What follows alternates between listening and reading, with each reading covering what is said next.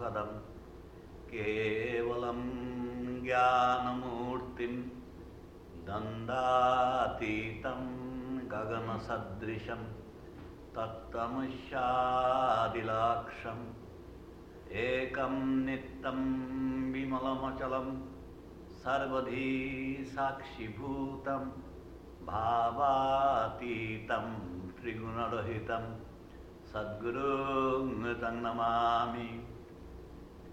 We salute the leader of our soul, through whose grace our ignorance is dispelled, whose nature is that of absolute reality, who is the giver of all peace and happiness, who is the embodiment of knowledge and liberation, who is beyond good and evil, pain and pleasure, life and death, and all pairs of opposites, who is all pervading like the sky, who is the one goal of our spiritual aspiration, who is one without a second, eternal, immutable, stainless and pure, who is the constant witness of the changing phenomena of the universe.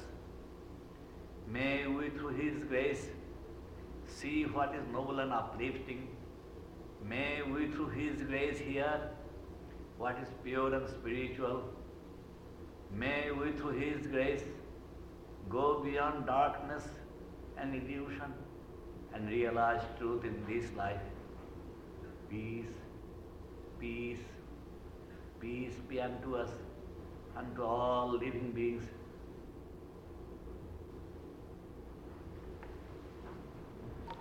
I shall read to you a few verses from the Bhagavad Gita.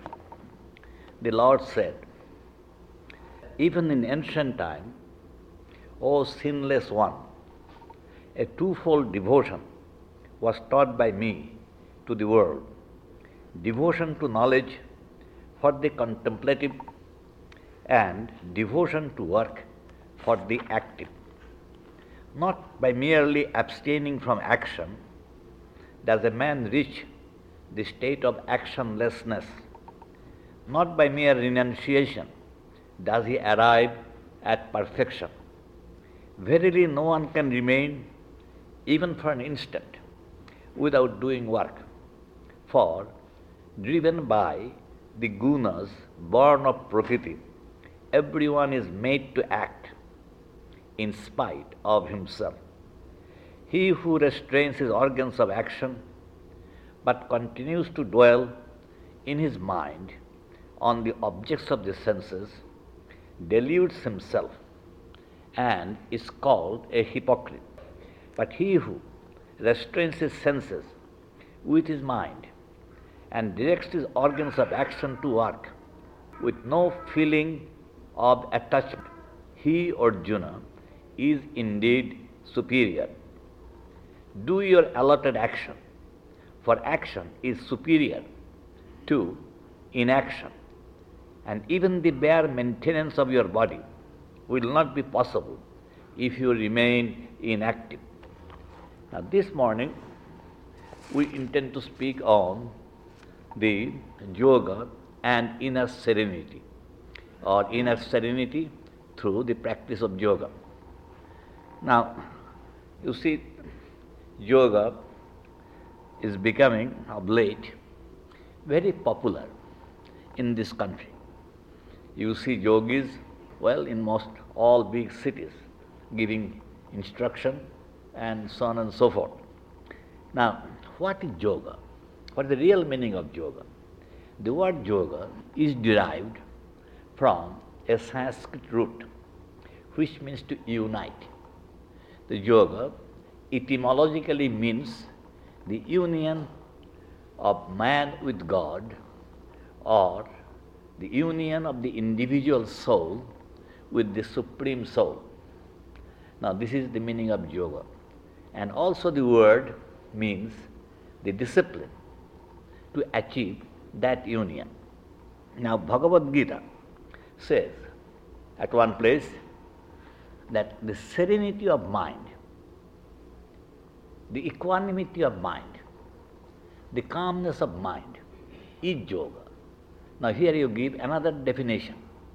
The yoga is the calmness of mind, not through the renunciation of action, but it means an inner peace which you enjoy in the midst of outer activity.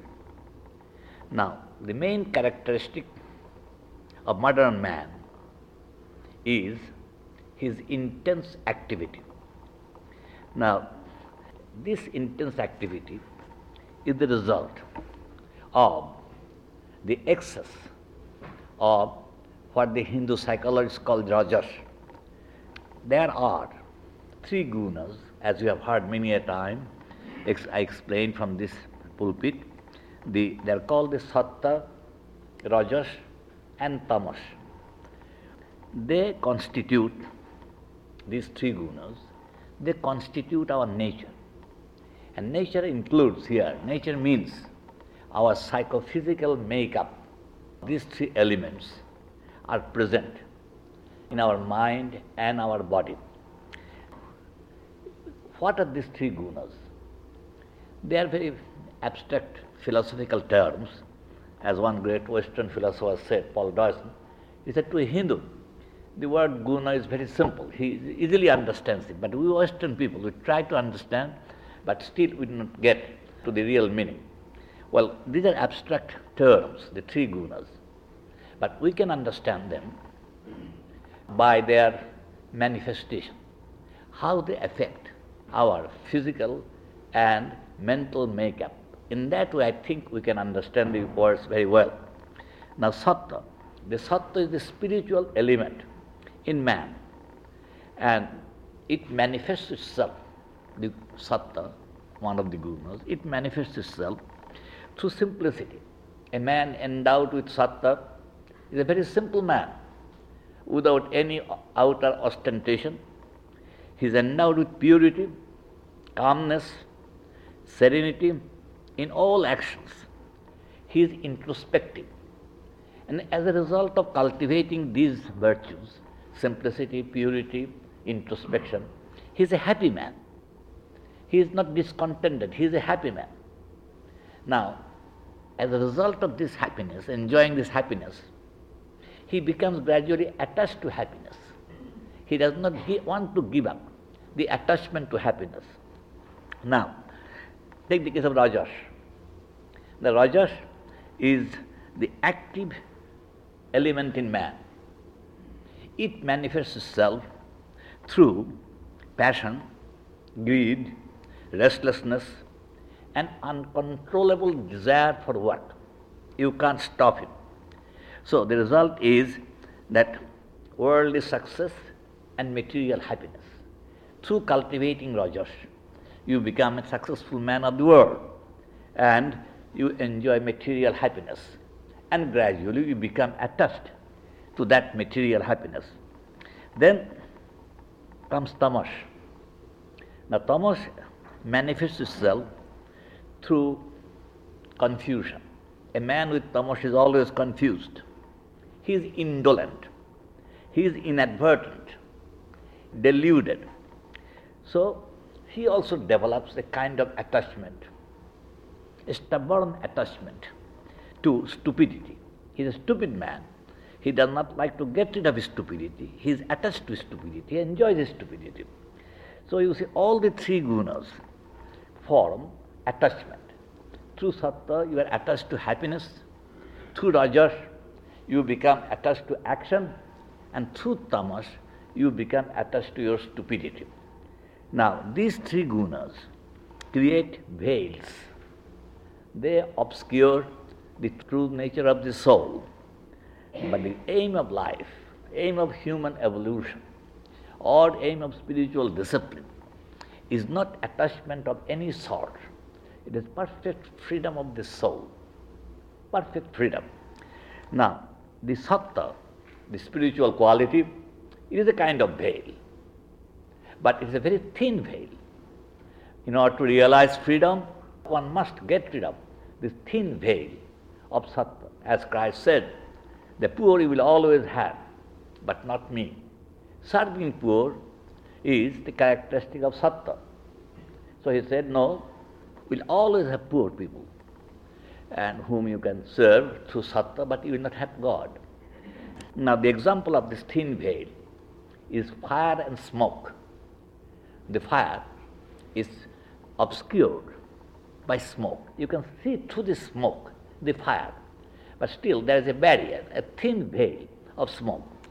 In the Rajas, the veil is heavier. The soul, quality of soul, is more hidden by Rajas than by Sattva. The example is given of the mirror covered by dust. Through that dust, you see the mirror, but it is obscure. The tamas is the heaviest veil. The soul is completely obscured, hidden. And the example is given in the Hindu scriptures of the embryo in the womb. Well, the embryo completely hides the womb. Now, the Rajas, the quality of Rajas is very strong in modern man's nature. Impelled by Rajas, a man often indulges in many foolish things, sometimes against his will.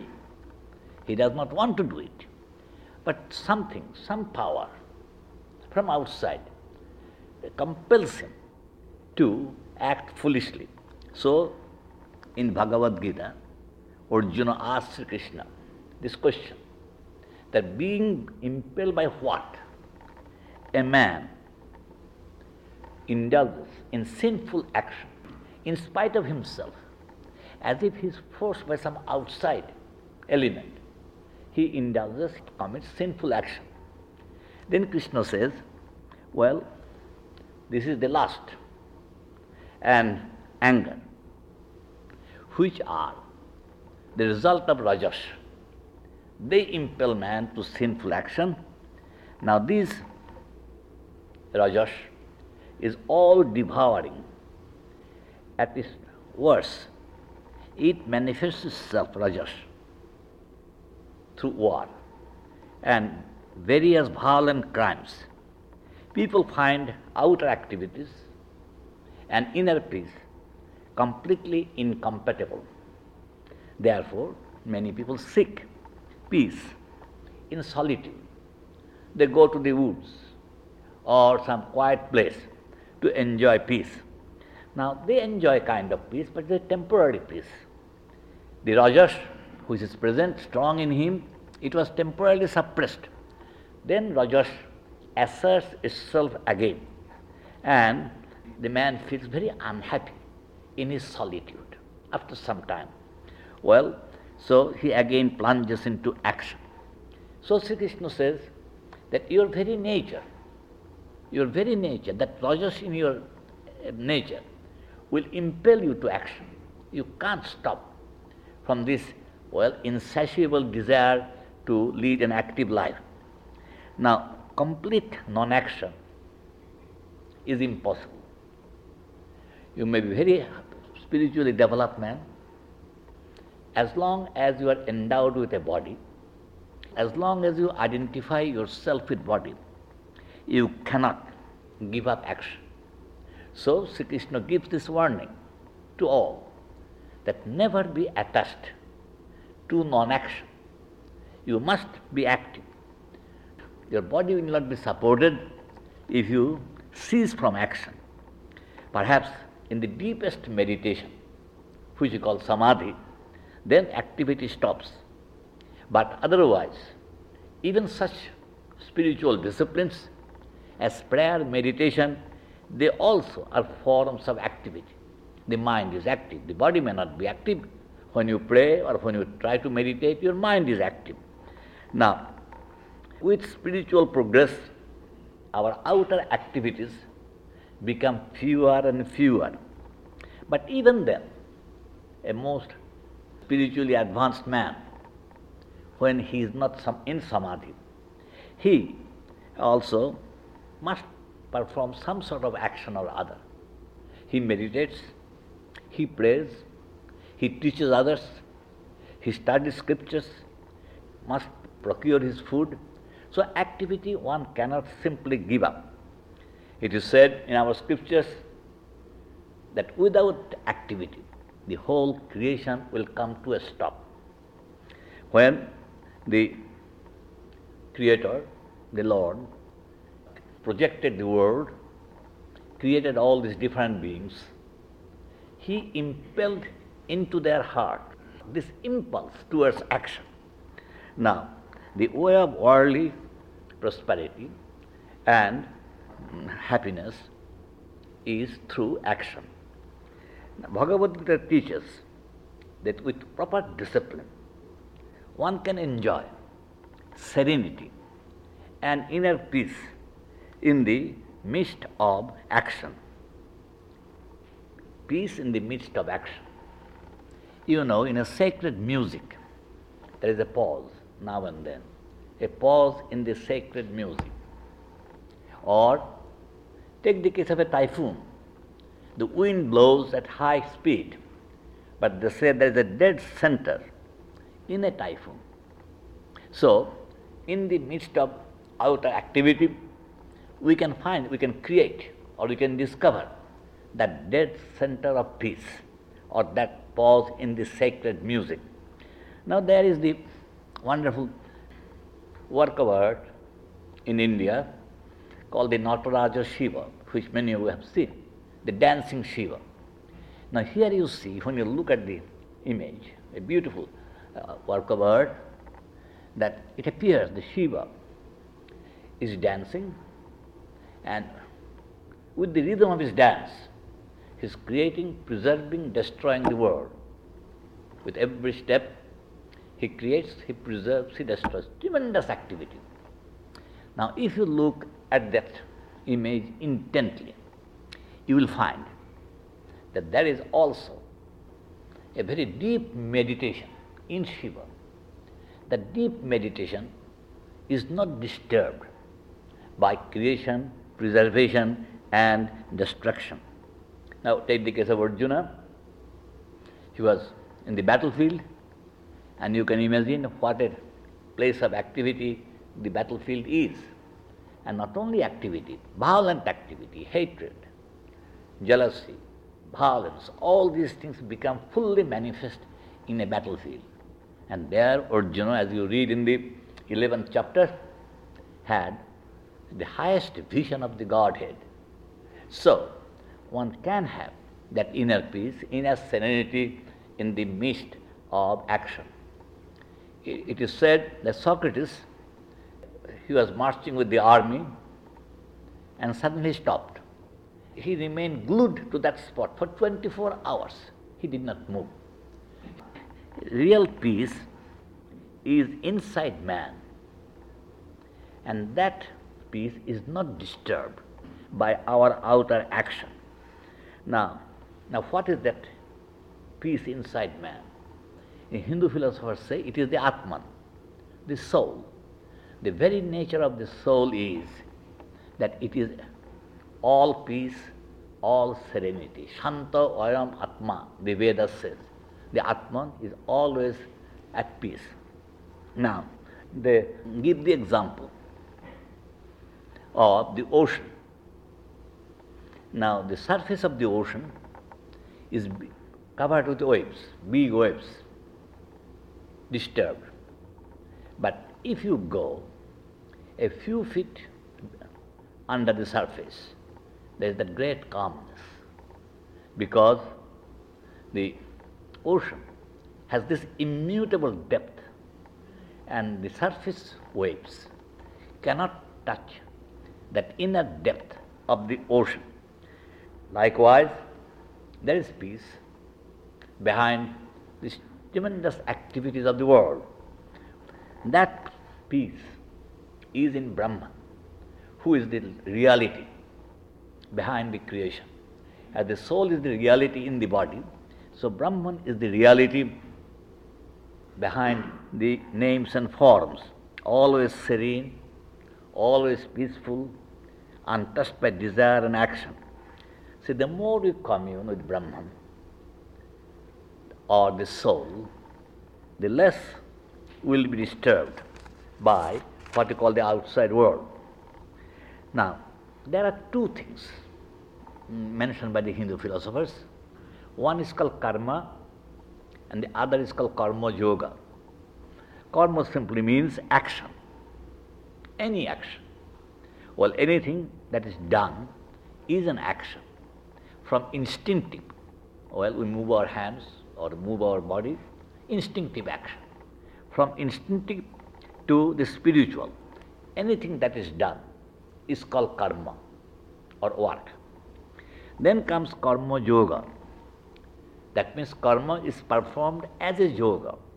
That means action is performed as a spiritual discipline, ultimately leading to the realization of peace and freedom. The action is not given up, but action is performed as a spiritual discipline.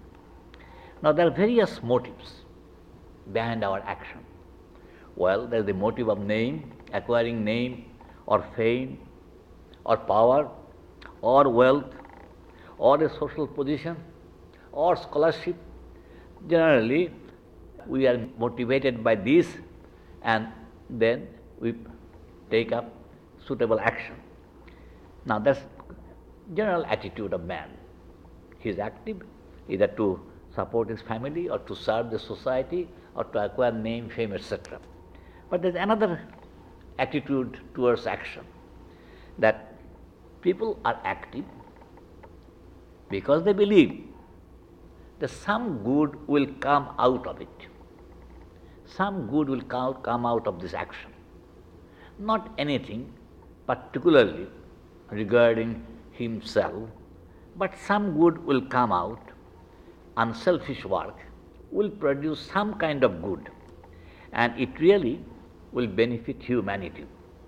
So we thus performing this motiveless action or unselfish action, we gradually develop a capacity to become a powerful moral giant.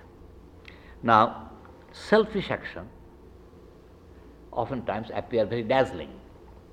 Look at the action of Napoleon, Alexander, or Julius Caesar. Dazzling effect. But that is like more or less the rocket that goes up very bright, but in a few seconds or in a minute it ends in a handful of ashes. So that is the nature of action, dazzling action performed by Alexander or Caesar or Napoleon.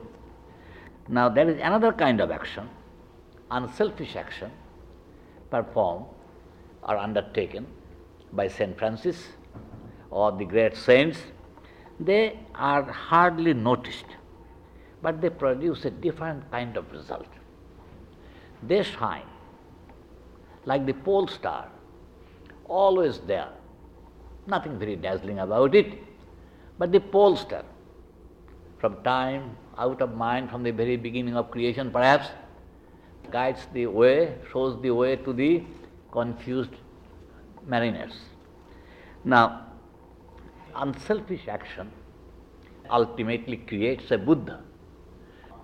You read in the life of Buddha the stories of Buddha's 500 previous births. During these 500 previous births, Buddha performed various unselfish actions. Sometimes he was born as a deer, or sometimes as a bird. It's all described. And in every birth, he performed some sort of unselfish action. As a deer, he saw a hungry lion and he offered his own body for satisfying the appetite of the tiger. So in this way, in every birth, he performed some kind of motiveless, unselfish action, and as a result, he was born as Buddha after 500 births. So, the action with a motive may be spectacular, but it has not much deep spiritual value. There is a wonderful story in the Mahabharata. These 5 Pandava brothers, Arjuna and the 4 brothers, you see, after the battle was over, well, they proclaimed themselves as the ruler of the earth. Their enemies were destroyed.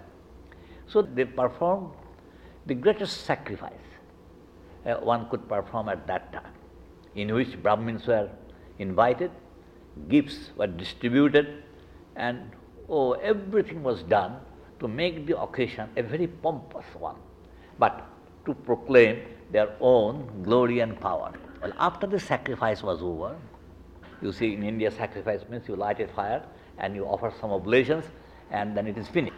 It is successful. Well, when the sacrifice was over, a mongoose appeared there before the altar, and its body was half gold and half natural, and it began to roll on the earth before the altar. And as he rolled and rolled and rolled, it began to mutter, it is no sacrifice, it is no sacrifice, it is not the right sacrifice. Well, people are surprised, because so much gifts were made, and the sacred books were recited, so on and so forth. But why was it not the right sacrifice, not the real sacrifice? So they asked the mongoose. Well, mongoose said, just I am coming from another sacrifice. There was a famine in one part of the country, and there was a family of 3 people, husband, wife, and the child. They are Brahmins. And they went without food for a number of days. They were almost starving. And then they procured a handful of flour. And from this flour, they made 3 pieces of bread. And they were about to eat. And they had been starving. Then a guest arrived. And in India, you must, first of all, feed the guest. So the male member of the family, he said, you take my piece of bread. And he ate the piece of bread, the guest. He said, my hunger, has increased by eating your piece of bread. I want more. His wife said, you take my piece of bread. And he ate that. He still said, no, my hunger is not still satisfied. Then this child said, you take my piece of bread. So he ate the 3 pieces of bread, and then the Brahmin said, the guest said, now I am satisfied, now I am happy. And the mongoose saw the whole thing, and he began to roll on the ground. And there are a few grains of flowers lying scattered. And as his body touched those few grains of flour, half the body became gold. So he wanted to find out another sacrifice which will make the other half gold. He said, I had been looking everywhere and I could not find the sacrifice. So I heard of your big sacrifice. I came here and I was rolling on the ground to see if my other half of body could be turned into gold. But it was no sacrifice, because you are only seeking your power or name or fame, so on and so forth. Now there are some secrets of what we call karma yoga, the action done as a spiritual discipline. First we have to remember, when you practice this spiritual discipline, that each man is great in his own place. We are asked not to imitate other people. It is better to die performing your own duty. Duty which, the sense of duty which you have developed on account of your environment, heredity or education, perform that duty. You see, there are men of different temperaments, different intelligence, different capacity for doing things. There are different ideals. So everybody should be encouraged to do his own duty. When he has done it, then he will be qualified for a higher duty. Now, in the meantime, he should take pride in what he is doing. Maybe a very humble thing, a blacksmith or a stonemason. Well, he should take pride in what he is doing. Well, that pride is now disappearing from the world. In this machine age, automation, nobody is proud of his work. People regard themselves as part or cogs in a machine. Now, I remember, we have a cottage in Thousand Island Park, and I needed some stonework in steps. My steps should be fixed to stone. So the old stone mason came and he did a beautiful job. And I said, "Oh, you are a wonderful mason." He said, "Oh, I'm wonderful. There are others also like that." He said, "Well, are you not proud of your work?" He said, "Yes, I am proud of my work. As long as I do it well, I am proud of my work. I believe I am a greater man. I will be a greater man than the President of the United States if I do my duty well and the President of the United States does not do his duty well." So every man is great. Every man is great in his own place. Now, you must take pride in what you are doing. Do not be over ambitious.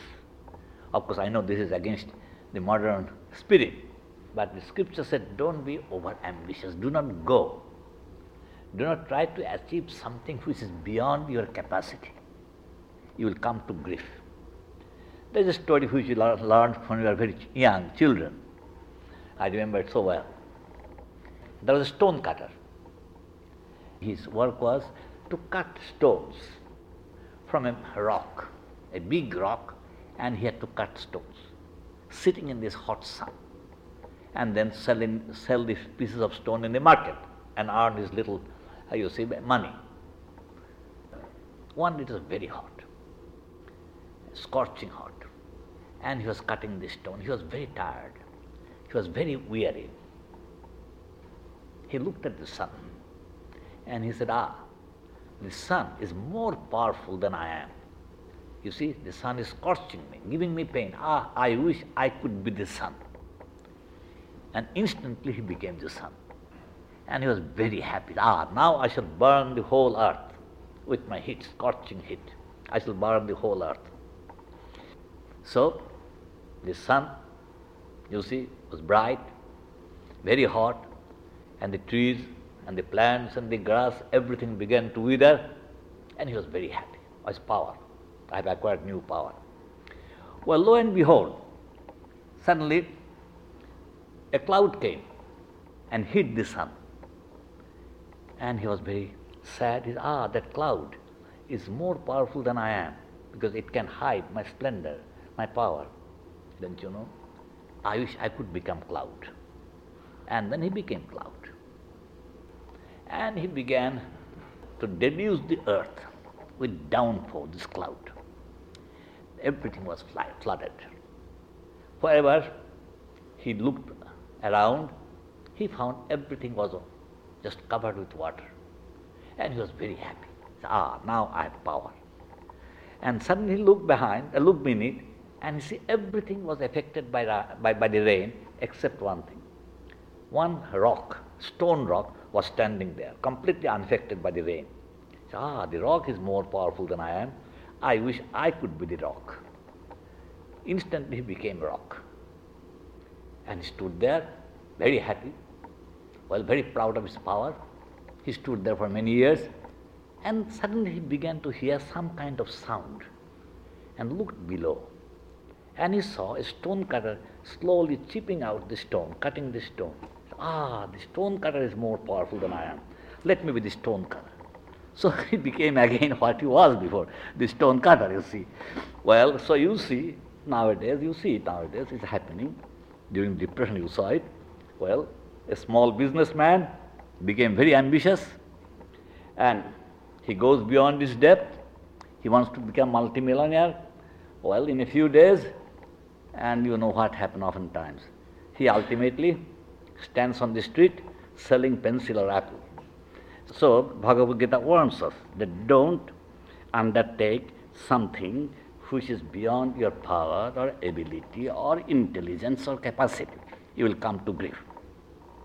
But even while doing ordinary action, a man can develop great spiritual power.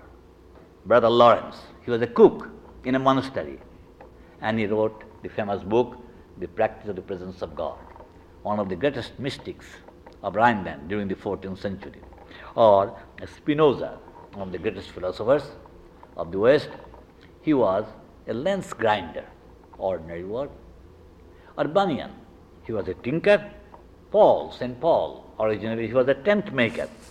So we have to remember this, that each man can develop by remaining in his own place, can develop even the highest spiritual power. Then we have to remember another thing, by our action, we do not really help others. We do not help the world. We only help ourselves. It's very hard to remember. The world does not owe anything to us. We owe everything to the world. Every person, when he is born, he is a debtor. We all have certain debts from the moment of our birth. First of all, we have a debt to pay to the gods, because gods means the natural forces. Well, bless us with rain or sunshine or other things which are necessary, absolutely indispensably necessary for our life. So we are debtors to the gods, and we discharge our debt through worship, through prayer, so on and so forth. Then we are also debtors to our ancestors. From our ancestors we have inherited this body, and through this body we shall realize the highest goal of life, maybe God. So we are indebted to our ancestors. And how do we pay our debt to the ancestors? In our country, there is a ceremony that every day we have to perform, offering water and food for the satisfaction of the souls of our departed ancestors. I think in this country also you offer prayer to your departed relatives. Then we are also in debt to the philosophers, the seers, the enlightened men, because we have inherited their spiritual philosophy. How do we pay off that debt? Through the study of the scriptures, spiritual culture, and by transmitting to others.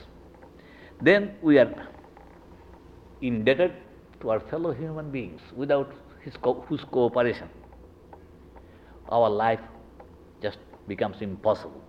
We pay our debts to them. How? Well, through cooperation and also through the observance of moral and ethical laws. We are even indebted to the animals, who often, as you know, keep us company. We are indebted to the insects.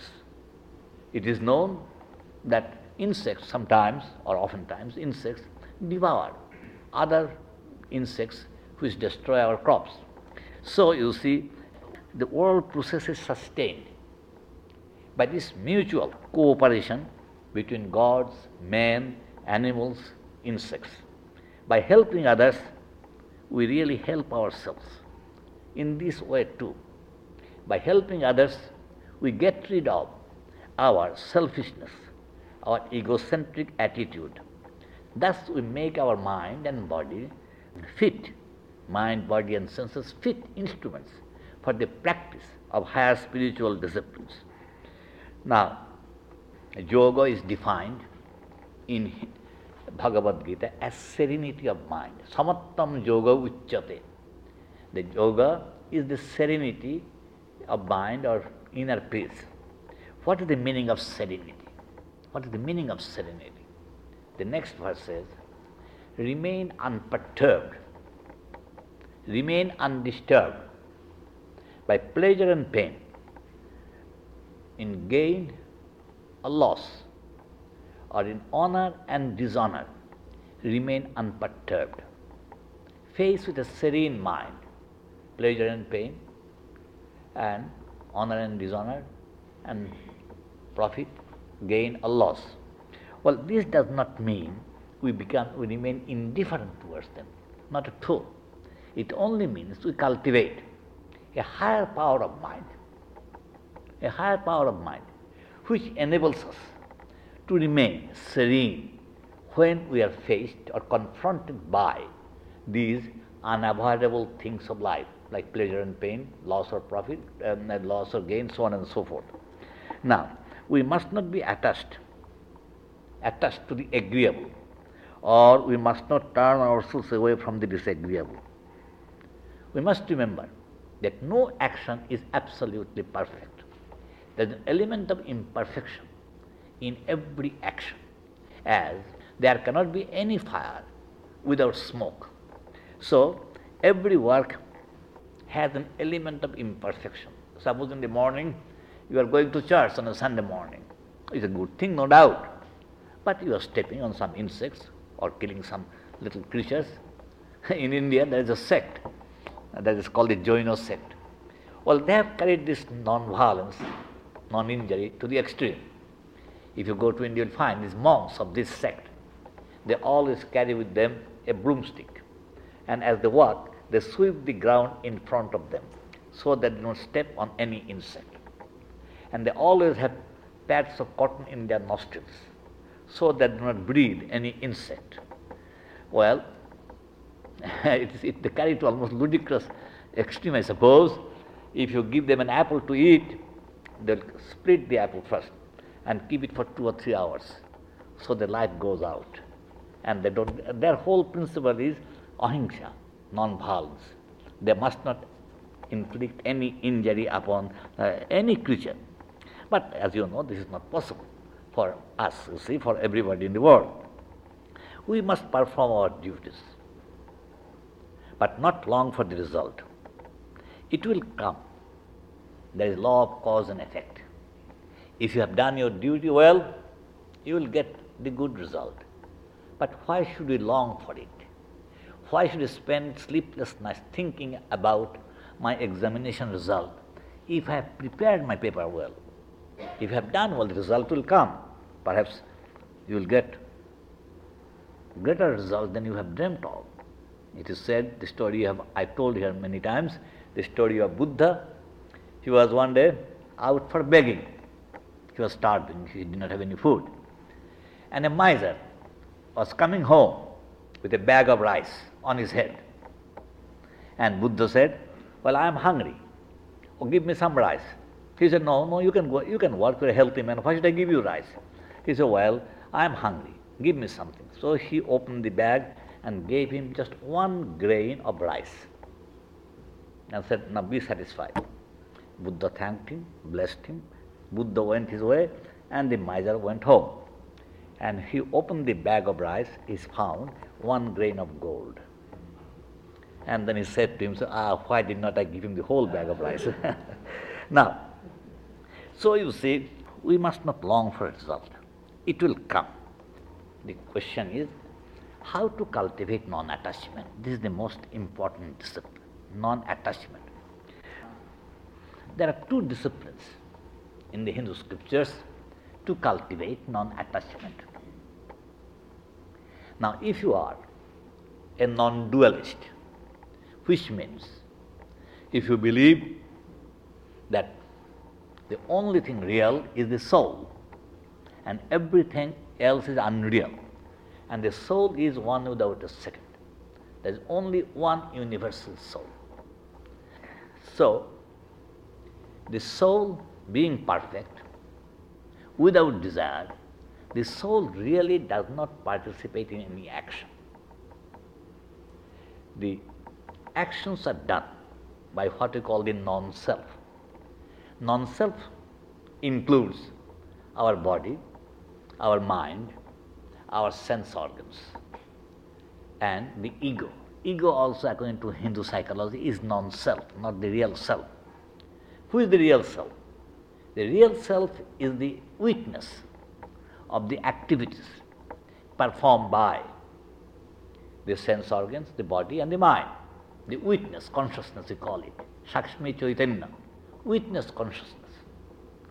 Now, so if we develop that concept of witness consciousness, that there is something in me, my real self, is absolutely uninvolved in action.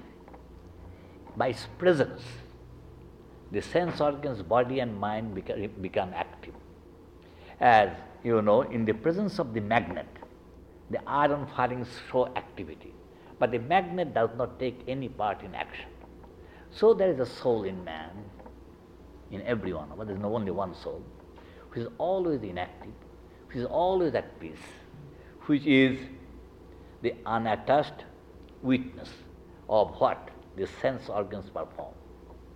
Now, the more we go and the more we commune with that soul, the real self, and less we identify ourselves with the body, mind, and sense organs, treat them just as instruments or channels, the more unattached we shall be to what we perform. But this is very difficult discipline.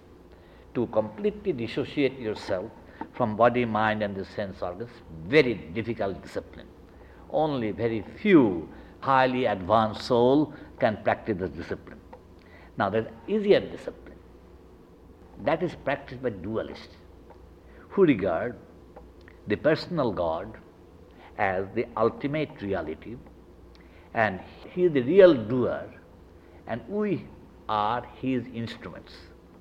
It is said in the Bhagavad Gita that Lord, He dwells in our heart and guides us in our action, as the man from behind the screen, he pulls the strings, marionettes dance on the stage.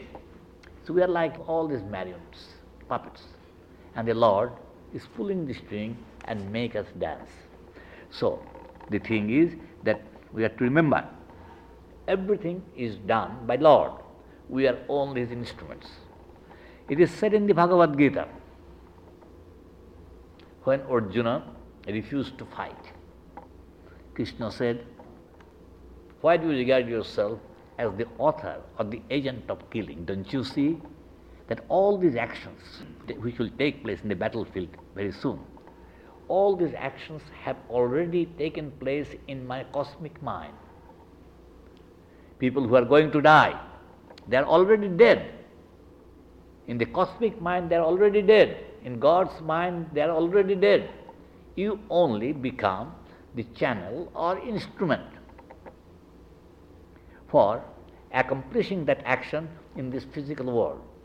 So, they regard themselves as God's instrument, and they work to please God alone. Now, we must also remember that neither body nor the world is permanent. Death is inevitable. But still, it should not depress us. As long as we have the body, we must work. If we perform a little different kind of work, we shall be free from this entanglement. Holy Mother used to say that the bondage of work, the chain of work, can be severed, destroyed only by work. So, we must not refrain from work.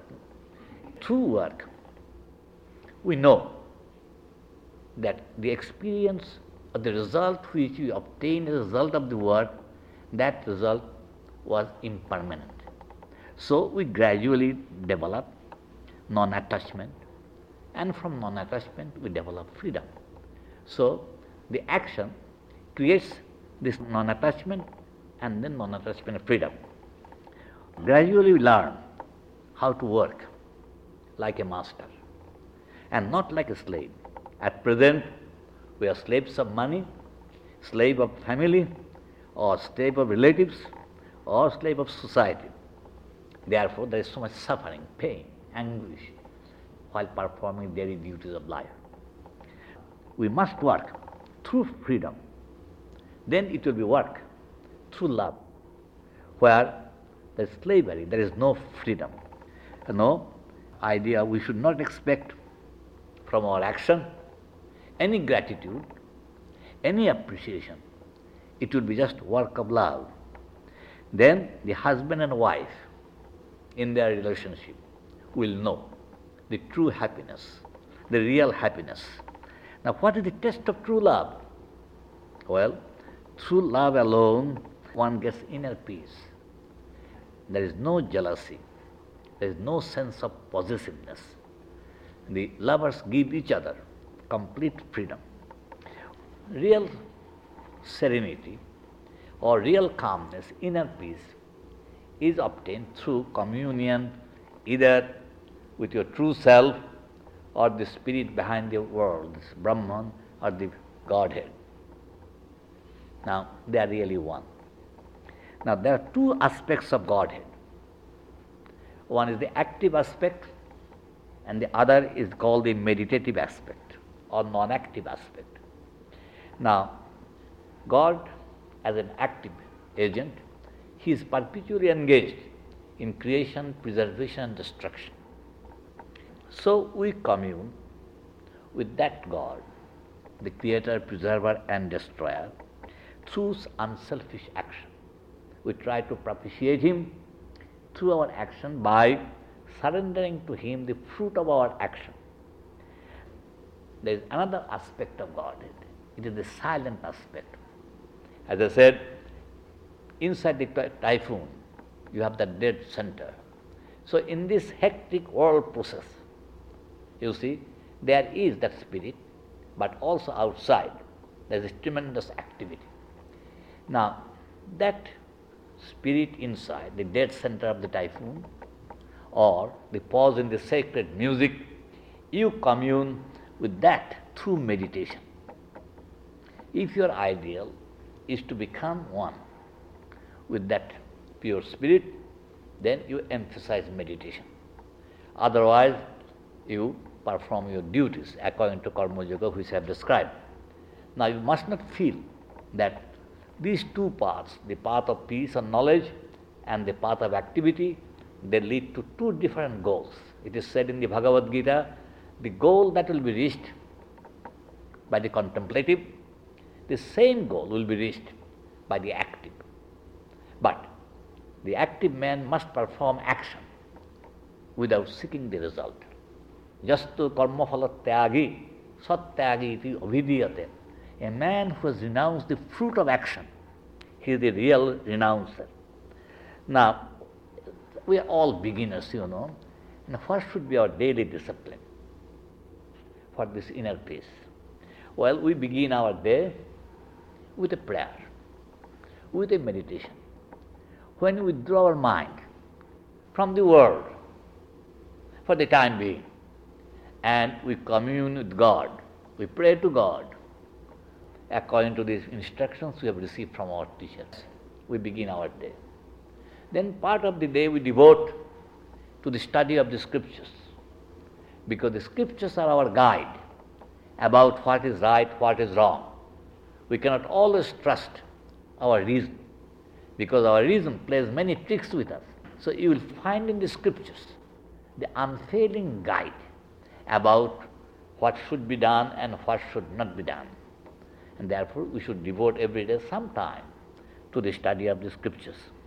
And then we should do our daily duties, either in the office or in the factory or in the school or wherever we may be, our allotted duties through love and freedom. We should not seek the result. Well, you may say that in this competitive world, if we do not seek the result, if we do not fulfill our ambition, then we shall be crushed. But here I do not know, it is a matter of fate, I suppose. The Lord says in the Bhagavad Gita that those who think of me with unswerving devotion, to them I bring what they lack, and for them I preserve what they have.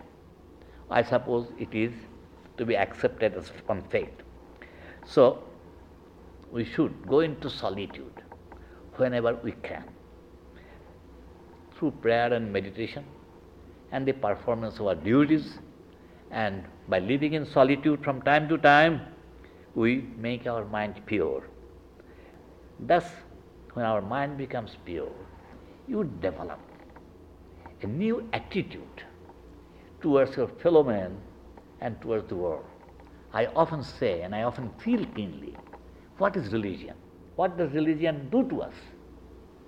Well, God or other mystical visions, they cannot be demonstrated.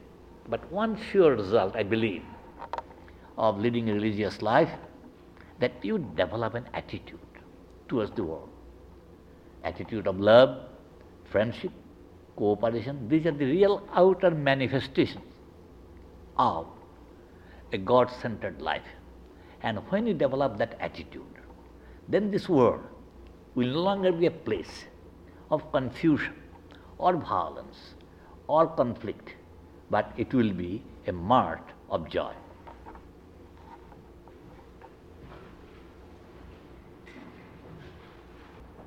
Om Do Shanti Rantariksham Shanti Prithivi Shanti Rapa Shanti Oshadaya Shanti Vanaspati Shanti Vishye Deva Shanti Sarvam Shanti Brahma Shanti Shantireva Shanti Om Shanti Shanti Shanti.